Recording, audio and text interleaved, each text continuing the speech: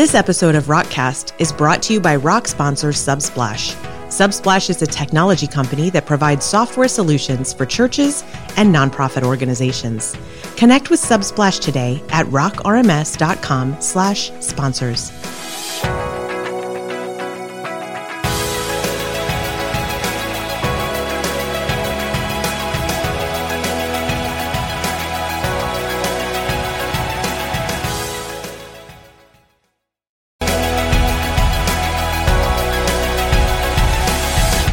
Welcome to the Rockcast podcast, where we talk to you a little bit about what's going on with Spark Development Network, what we're doing in Rock with the community and the product, and we have a lot of fun. I'm Emily Foreman. We have John Edmiston and Nick Erdo, and this podcast is going to be published just before RX 2019. So we are all extra excited around here because there are big things happening, and we absolutely cannot wait for that annual get-together with the community. Yeah, that said, I wish it was a few more days out. Always want a few more days in the preparations. There would never be enough days. Sometimes you just got to go. It's like parenting. You're never ready for it. That's true. It just happens. Yep. Or like when you have a new 16-year-old driver and they never really know, is it time to turn left now in the oncoming traffic? Yeah, and I have some tips for turning right on a stoplight. I've been teaching my two boys, so... Yeah. Well, you enlighten us. Okay, so I shouldn't give away all my secrets, but my son comes up to the red light. He knows he needs to turn right. He's like, "Well, do I have to stop, Dad?" I'm like, "Well, of course, yeah. It's red. You have to stop." So we go a few miles down the road, and he's about to do it again. And so I thought, well, this will be fun. I said, "Okay, now this time you don't need to stop." I was just trying to check to see if he learned what he was supposed to learn, and he didn't learn it. So I had been looking around, everything was clear, nothing was going to happen. But then when we get up real close, I go, "You have to stop," like really loud. Freaked him out. And the whole rest of the drive, he's like, "I can't believe you did that to me. I can't." I'm like, "Will you ever forget that you have to stop at a red light when you want to turn right?" He's like, "I will never forget that." And I'm like, lesson learned. Wow. Yeah. And that was about a year ago, and I still bring it up. He's like, I know. Stress-induced learning. I feel like there are a couple of peripheral lessons. One, I think I'm glad I'm not your kid. Oh, I'm a master at teaching to drive. Yes. Yeah. And two, don't trust John. But that lesson is cemented into his head. I think you're right. Wow. That's harsh. Is it? I've probably saved his life 3 times. We just don't even know. Wow. So a little tidbit for you all about John and his driving instructing. Do you have a website up? Can anyone send their students your way? I feel like this is an extended ad. I mean, I do have a whole, I put them through the paces. I'm on my second one now, so I'm really getting good at it. And they're both still alive. They are. That's a testimony right there. Right. Wow. Yeah. Very good drivers. Okay, so let us know when you get that website up or the book out. Yeah. I'm old school. I don't believe in this new technology thing. Oh, gosh. Cut. Oh, wow. Hey, Nick, let's talk about Rock. Absolutely. Can I? I'm going to be like some other church management systems that don't run their event registration on their own product, and I'll have to put this website up on like WordPress or something. Oh, no. Well, if you had Rock, you could, and you were part of the early access program, you could now get version 9.2. Tell us more about that. Well, version 9.2 is a simple patch, really. It was just a handful of fixes that were needed to really get Rock 9 pretty stable. There really aren't many other things out there. So, again, we're hoping there's not going to be a 9.3. And so we're full steam ahead on the future of Rock. Yeah, and I think in the 9 series, it's gone very, very smoothly. Usually we're getting 9 1s and 2s and 3s and 4s before we actually get even to the final release. So 9's been super smooth. I think a good testament to our alpha testing and beta testing team on that. Yeah, and we put them through the ringer because we did this pretty quickly. Went from 9.0 to 9.1, 9.2. So you guys out there should have a little bit of a break because at least we won't be releasing 9 anything during the conference. During conference week, right. Yeah, we'll be busy. There will be a couple other things going on. Hey, that's a good segue. Let's talk about our conference. I'm so excited about it. So at the time of this posting, we'll be, I guess, next business day, we'll see you at the conference. And there is so much going on. So, we spend a year in between every conference. And I think we actually had 13 months since the last one this time around. And we spend so much time working on the strategy and the storyline of the conference and all the small details. I mean, just this week, some of the details that we've been going over regarding table sizes and locations and food lines and, just all the very small details. You have to know that we care a lot about those details, and we are so excited about this experience.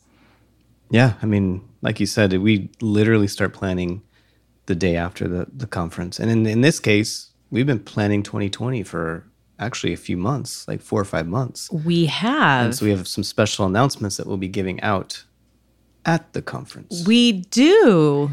So you'll want to be tuned for that. And there's a lot of announcements at the conference. I think this conference has the most announcements jam-packed than any other conference we've ever had. And so that's exciting. And a lot of preparation to get all of those lined up and get everything ready. But it's definitely going to be a great event, and it's the highlight of the community. And I can't wait. I mean, I'm looking at some of the tracks of the best practices tracks. I am really psyched. I know I can't be in all of them. That's that content subscription. I'm going to be watching all of that. But there's so many great presentations that are coming through. We have access to look at those beforehand because we like to publish them right after the conference. So I mean, there's some good stuff in there. Oh, there's incredible stuff. And I've seen a little bit of activity in the chat channels from people who are saying, I don't know what to pick. I'm looking at this particular time slot and I don't know what I want to go to. And we feel exactly the same way. Right. So from the core team perspective, I mean, most of us are there with some jobs to do and some things to get done. But we look at all the tracks lined up at the same time too and think, oh, God, I don't know which one I would go to if I could. Yeah. And that's the reason to bring lots of people from your team. Exactly. So by this time that you've gotten this podcast, hopefully you've gotten some messaging from us with some of the prep stuff. You want to get your takeaway system kind of configured. We have some announcements even before that. We will have an app for you to help with your conference experience so that you can kind of pick your tracks and pick the sessions that you want to go to. So that's something we've wanted to do for quite a long time, is to kind of give you something mobile that you can use that for, so that you should have a link to that. All kinds of great stuff at this conference. And already looking forward to 2020, though. I mean, we're going to raise the bar on 2019 again in 2020. And so we're really excited by that. Yes, and let me promote our survey that we'll do at the end of this conference, just as always. The things that we're putting into play this year are driven entirely by that survey and by the experience we all had on site last year at Southeast during RX 2018. And RX 2020, we've made a lot of headway on, but there is still room for a lot of really cool new things to do. So we will be reading those surveys that come in, and I promise you we will give attention to every survey that's filled out. So go into it looking and thinking with a critical eye toward how could this be improved, because that's the way that we approach this event, and we will be taking each response and giving it a measured, weighted consideration about how that could be combined with everything else that we're doing to make a great event a year from now. So we're looking forward to seeing you there. If you can't join us this year, we will definitely miss you. Stay tuned to all of our communication channels, because that's the way that you'll be able to keep up with the announcements that are coming out. And do look for the ability to subscribe to our content. As always, we intend to do that and hope that works out. And you just won't want to miss that. We also are looking at the next series of events and training programs for the community, and we'll be publishing a list of upcoming masterclasses soon. So that should be something to look for. If you've been already, and I know a lot of our audience probably has, don't forget that the new people who come on your staff, or maybe the ministry admins in another area of your organization, could benefit from having some really tight training from the people that build and use Rock on a daily basis. And this could be a huge benefit to your whole organization. So do check that schedule out, share it with the people that you connect with in the community who might be new, and share it on your team as well. we talk about all tides rising together, and the masterclass is one of those things that's really doing a great job moving that up through the community. Yeah, definitely. It's a great opportunity to get your skills sharpened. It really is. And it's interesting when people come in, they say a lot of times, oh, I'm so nervous. I know I don't know very much. And by the end of it, a lot of times people say, well, I knew a little more than I thought I did. But now I've been able to expand my skill set in other areas too, which we think is pretty great. And we're big fans about talking about what is your skill set, what does your growth path look like? And it's very individualized. And for some people, masterclass is the next right step. Yep. And as we look at tool sets, we talk about it internally here too. And John, you'd come up with some really interesting analogies about understanding what your best experience and skill sets are, but also what other ones are available out there and how technology plays in with that. Yeah. So as we use Rock and as we help others use Rock, we see, we get to see a lot of interesting things and have experiences that are a little bit maybe wider than maybe within one organization. And I think one of the important things is when you have a tool set is you have to understand where your boundaries lie with your skill set and your tool set. And what you want to do is you want to be a little bit careful about the areas on the fringe. So for example, if you're an electrician, you know that you have a certain tool set. And if you start to do plumbing with that tool set, you might have limited success. You might be electrocuted. Right. Or maybe the other person, which I'm not sure which would be worse. But anyway, so if you're really good with workflows, maybe in a war analogy, you might be a rifleman. And that's great. You need that. That is a very powerful tool set. But you also need to know, when is it time to call in the artillery, the big guns? And so taking and expounding on that analogy, so the rifleman does have something called a mortar. It's like a little portable, little teeny cannon that they can fire short distances. And that's good. That's a great tool for them to have. But if they were to keep using that mortar all the time, somebody might need to click off in their head, you know what, it might be better if I call in the artillery because I'm at the fringe of my tool set. Now, does that mean that the artilleryman is more important than the rifleman? No. I mean, if you only had artillerymen, you would easily lose your war. I mean, everybody just run and attack the artillery, and then those guys would be gone. And if you're an artilleryman, so maybe in this case, the artilleryman is maybe a C# developer. If you're an artilleryman and that's all you know, and you start, and you don't know workflows, and you just start writing code that a workflow could do, I mean, that is really dumb. Again, you're on the fringe of your tool set. And so they shouldn't be down in the trenches shooting because that's not their skill set. But is the rifleman more important than the artilleryman? No, you need to have a balance. And I think the key is knowing when are you on the fringe of your tool set. So for an example, in my mind, every time I have to use a SQL command inside of a workflow, I'm like, I might have to do that. I'm not saying don't do that, but I know I'm on the fringe of my tool set. And if I have to keep doing that, it really speaks to needing a new workflow action. So there's a couple things you could do. You may not be a C# developer, but what you need to do is turn that in as an idea. Hey, we really need a new action that does this. Or it might be the time that you might want to call in the artillery. You might want to find a partner or find someone else in the community who has C# knowledge to help you with that. I think the worst thing you could do is just keep trucking and do unholy things with some of these fringe tool sets. And the SQL one is just an example. A lot of the other tool sets have these fringe areas where it's just not going to perform well. It's breakable. It's going to break on updates. And it's not using the tool for what it was designed for. And so I just encourage people, just understand your tool set, know when you're on the fringe, and don't be afraid to call, cross-discipline type resources in. In the long run, you're going to be a lot happier. Well, I know our team is strengthened by having a variety of skill sets.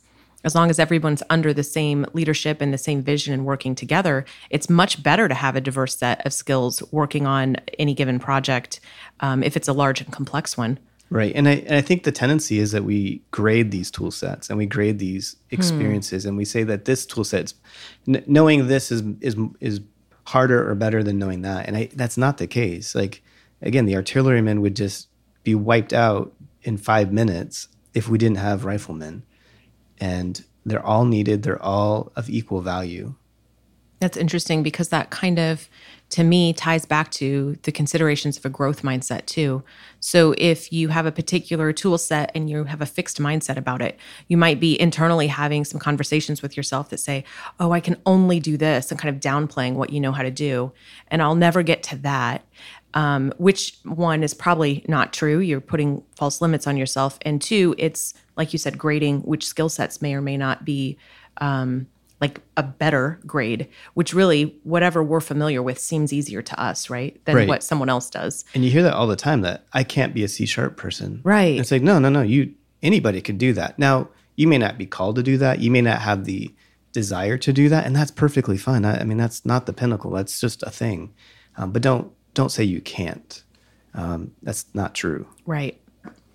And we're not saying that you should all run out and become C# developers. No. Not at all. I mean, that just don't put that on a pedestal. Right. But don't talk yourself out that you couldn't put yourself on that pedestal if that's what you wanted to do. And also don't feel threatened. If it's time to call in a C# developer and you're not one, don't feel threatened by that action or by that skill set on your team. Like, just realize what a well-rounded, what a highly strong team that develops. And that's the benefit of this Rock community. So many skill sets, so many perspectives and experiences, and really working together is the thing that makes it the best. So don't feel threatened by working with someone or feeling like you need to work with someone that has a different skill set than you do. Realize that's the experience of the body of Christ, and that's pretty cool. Yeah, I mean, the analogy is right there in the Bible. Yeah. So I really liked that whole analogy that you've been working on about tool sets and skill sets, and maybe comparing that to positions in the Army. Right. John, you've been reading some good books lately. I like to read. Yes. I've been reading different things lately. Usually I only read business books, leadership books, nonfiction books. But for some reason, I know it started. It was vacation. I wanted to read some books about the history of the places that we were going.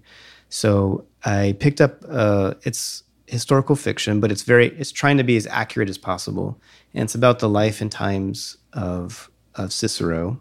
And it's a 3-book series. So I just finished the 3rd book, and it was very fascinating and very inspiring too, I think, because Cicero started as, he didn't have the nobility background, the ancestry that he would need to do a lot of things, but he didn't let that stop him. He's also known as like the greatest orator to ever have lived, but he had a stutter, especially early on in life.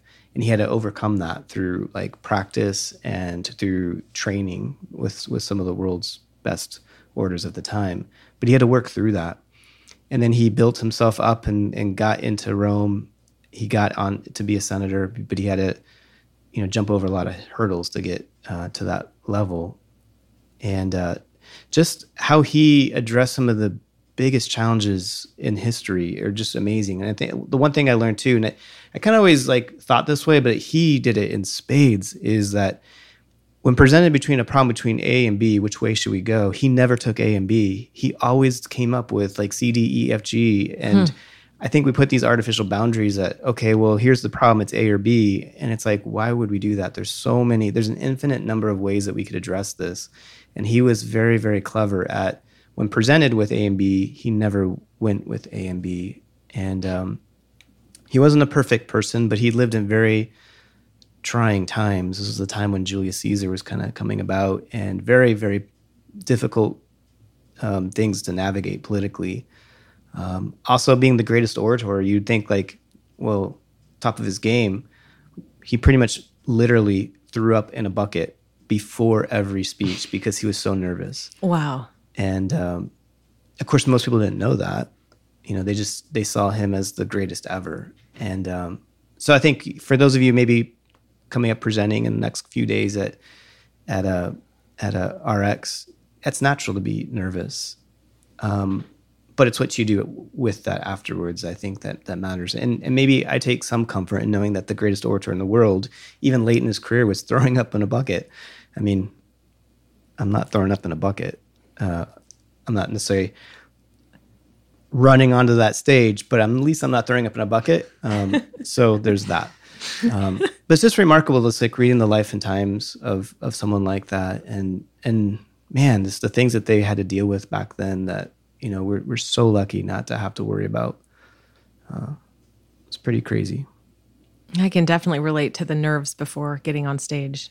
I don't think I've ever thrown up in a bucket. So you're already 2 steps ahead of Cicero. That's great. Who was the best? Who was the best? Well, I'm not 2 steps ahead of him there, but I'm glad to know that that is a universal human experience of nerves before you step on stage. Yeah. So it was very interesting. I read a couple other books on that Roman time frame. It's just so fascinating. The man, how political it was. I mean, you would think we have bad politics now. Holy cow.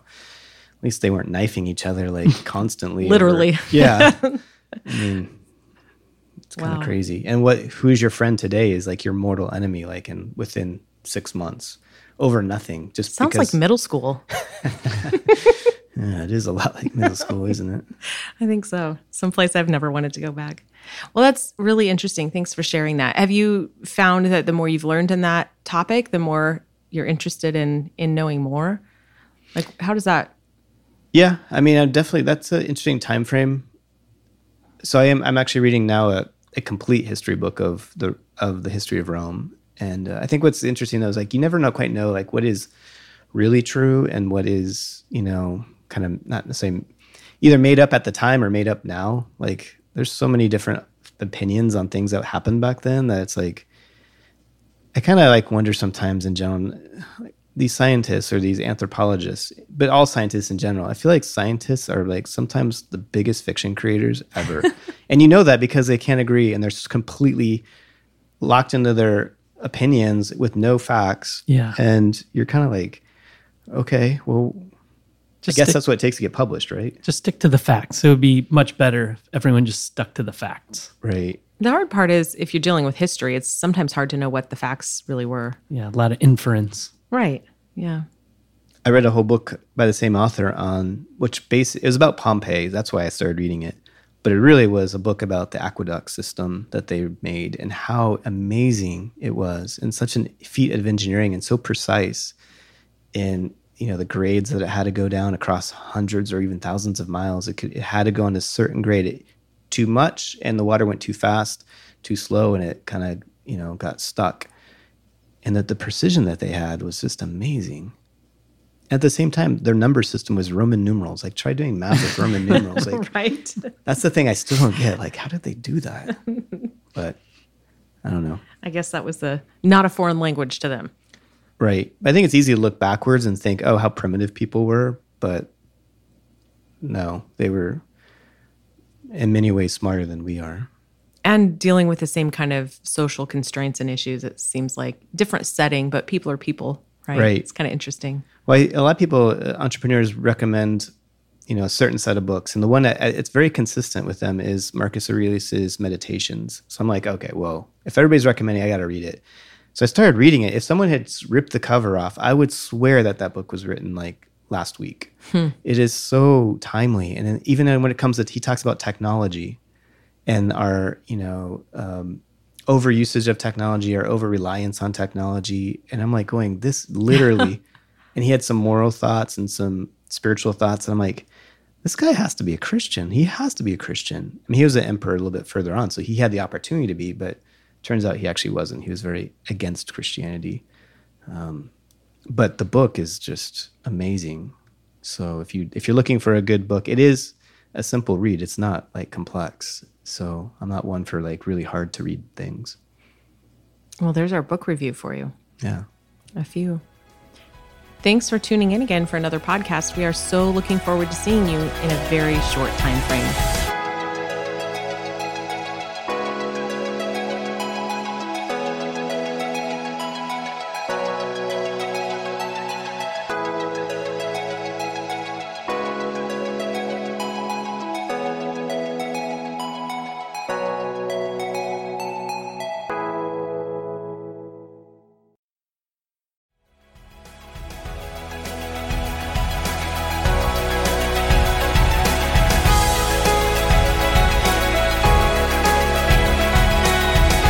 This episode of Rockcast is brought to you by Rock sponsor IT OneSource. Any IT products and services solutions can be acquired through IT OneSource. Connect with them today at rockrms.com/sponsors.